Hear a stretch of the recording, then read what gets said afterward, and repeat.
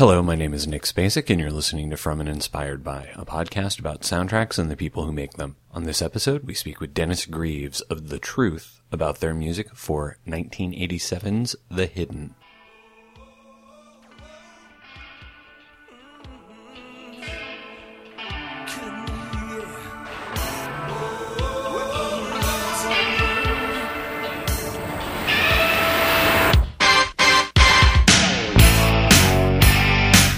Situation in which I've fallen, I can't seem to lose you. You have me down, down, down, yeah. Everywhere I go to run, you're just a step away, just a step away. And I know that in my heart, your promises are just a 1987's The Hidden is a sci-fi action horror film directed by Jack Shoulder and starring Michael Nouri and Kyle MacLachlan. As the back of the VHS describes it, The Hidden is about, quote, a series of bizarre, inexplicable robberies and murders have LA police detective Tom Beck, Nouri, totally baffled. And it doesn't help when mysterious FBI agent Lloyd Gallagher, MacLachlan, tells him that a demonic extraterrestrial creature is invading the bodies of innocent victims and transforming them into inhuman killers with an unearthly fondness for heavy metal music, red Ferraris, and unspeakable violence. End quote. The film's a really great underseen gem, although several articles last year and earlier this year for its 30th anniversary helped raise its profile. It's a very early role for MacLachlan and shows that directors were putting him into odd characters right from the start. The soundtrack, compiled by IRS Records, is one of several that the label put together around that time, and thus is the second film in a row that featured Concrete Blonde's Over Your Shoulder and Haunted Head, as did the previous year's The Texas Chainsaw Massacre 2. There was never an actual soundtrack release, although Michael Convertino's score was put out by Varese Sarabande, and The Truth's It's Hidden was released as a single by IRS. We spoke with The Truth's Dennis Greaves this summer about the band's work on the soundtrack and their experiences making a music video for the film's theme song.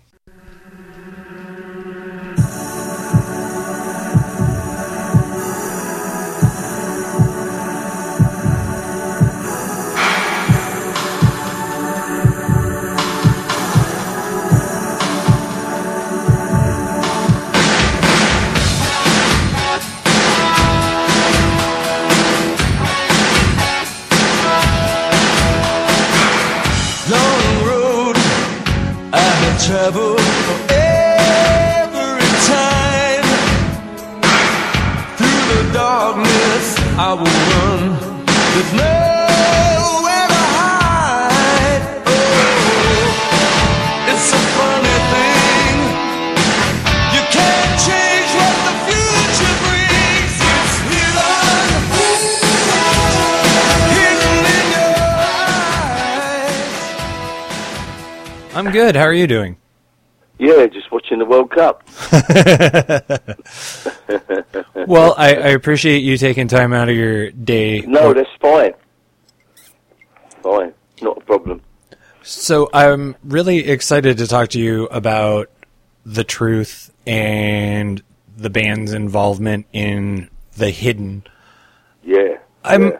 I'm kind of curious as to sort of the tale of the band before that. I know you had been around for several years before that. Yeah, 83 we had a couple of hit singles in England, and then 85 was our first tour of America with the album Playground, and then we went back in 87 with an album called Weapons of Love, and I think IRS or the publishers got a call to do the soundtrack for the film The Hidden, but it was Roy Thomas Baker who was the producer, who had of course done Bohemian Rhapsody and many Queen albums, and was a great engineer from Trident Studios in London.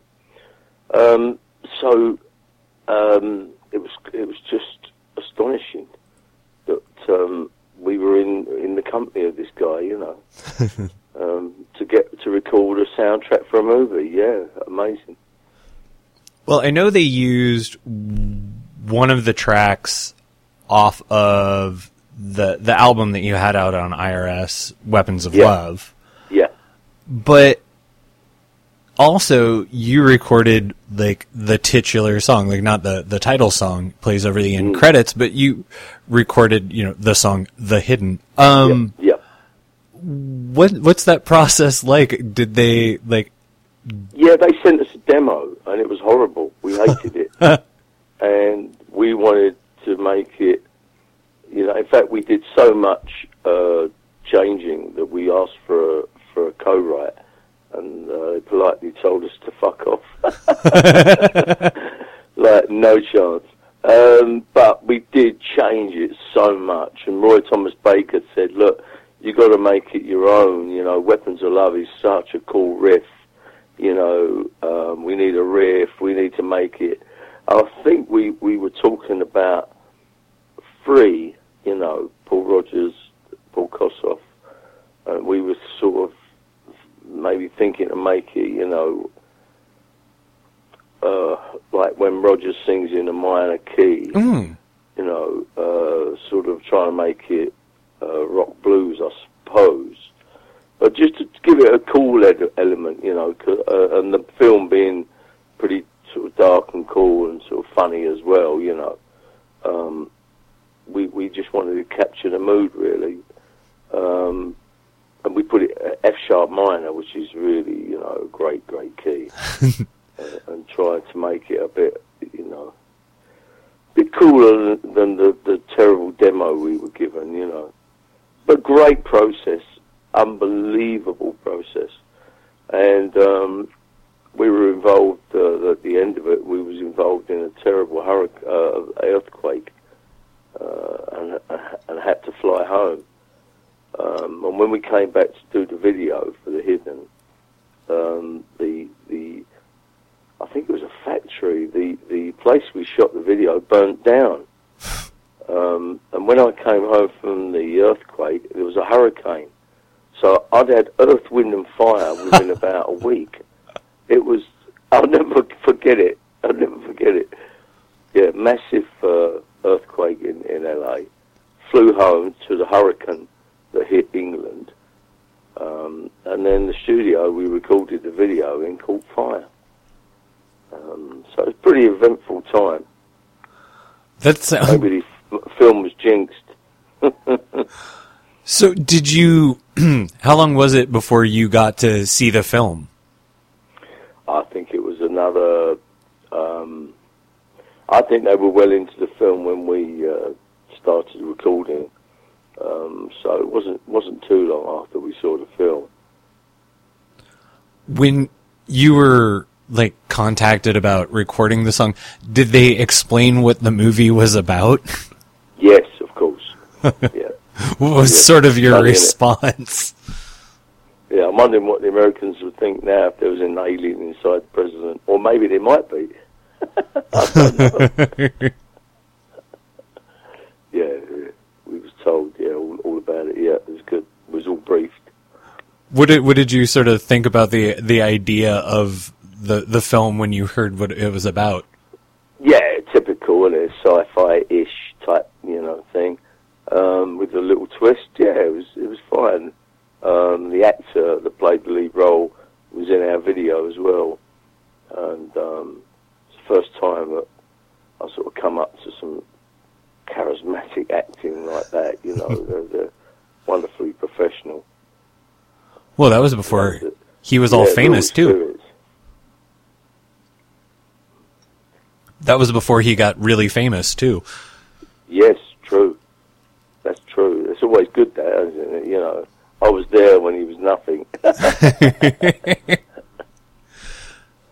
So after you recorded that, you put out another album on IRS. Yeah, Jump. Yeah. And the band broke up shortly thereafter. Yeah. I mean, I think what it's like. The record company lose interest. Other things come along. We had 7 years of The Truth, and it came to an end. naturally and nicely, you know. And it was great. I did three great albums, you know, 10 singles. It was really, really good, and we were extremely close. There was times when we was on tour in America, and we got in the car, and Weapons of Love was on the radio. We checked into the hotel, went into our room, put the telly on. We was on a heavy rotation on MTV video for Weapons of Love, and then, you know, it was just, I've never experienced, we were just on the edge of something, you know. But of course in America at the time it took a lot to put a single in the top 40. We was definitely AOR and college. But then to get it in the top 40, they needed to invest a lot of money, which IRS weren't prepared to do. But we were extremely close to having a big hit over there. Was it kind of frustrating, like having recorded the Argent song "God Gave Rock and Roll to You" for Jump, like to then turn around like just like a few years later and see like Kiss have a hit with it? Yeah, exactly. Yeah. But that things happens, you know. There's always big guns, isn't there? That once they did it, it was you know, still a hit song. A hit song when it first came out. It's a hit song, and we just didn't get the promotion from our record company. And also, you know, Kiss is, you know, the big hitters, aren't they? You know. Well, but frustrating though. It could have been us. But then you got back together about 5 or 6 years ago. What brought the band back together? Yeah, we've been playing together, and it's been quite nice to open up those songs again. You know, you sort of forget. As I said, it was 7 years of my life, 2 tours of America, 3 albums. We never really stopped, and when we got back, we started playing those songs and went, wow, you know, there's some good stuff there. So it's really real fun to, and there's no pressure now. It's really nice. You can just go out and play some gigs and play those songs, and the fans can relive their. We had some great times at the Marquee Club in London. We had some great times around the country. The fan base was really passionate. So it's nice to bring all those memories back. You toured earlier this year with Squeeze. Yeah. What plans do you have for the rest of 2018? Yeah, well, funny enough, we toured with Squeeze in the States in '85. So I toured with them. We got we're recording some stuff. We're just doing some shows. We're just enjoying ourselves, really, enjoying the music that we created back then and enjoying playing it. Wonderful. Well, Dennis, thank you so much for taking time to talk to me. I really appreciate it. This has been quite a delight. And send me, an email with the article or whatever you're doing with it. I'd love to know. I will. Thank you very much. Yeah, thank you again. Enjoy the rest of the cup. Thank you for having me. See ya. Bye. Bye, mate.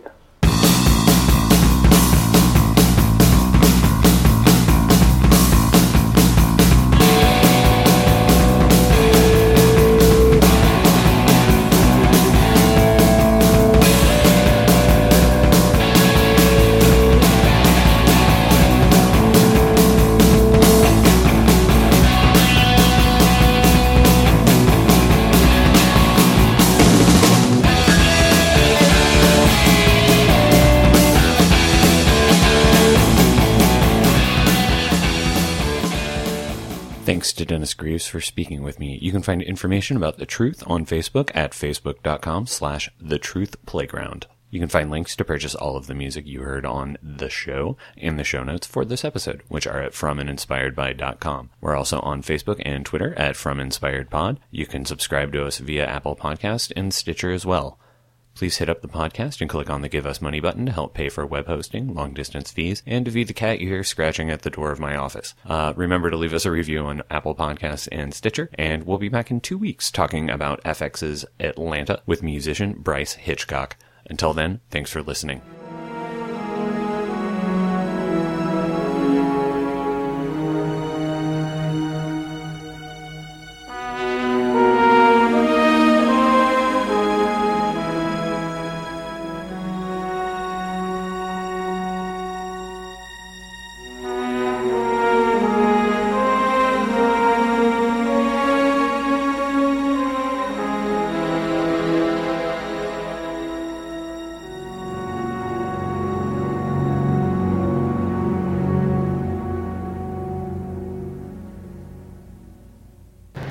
You know what bothers me about these two guys, DeVries and Miller? Neither has a criminal record. They both led normal lives till a few days ago, and now they're killing people. You read minds, or was that just a shot in the dark? I read minds. Oh, yeah? What was I just thinking? And I'm full of shit. Impressive. Not really. Pretty simple to read.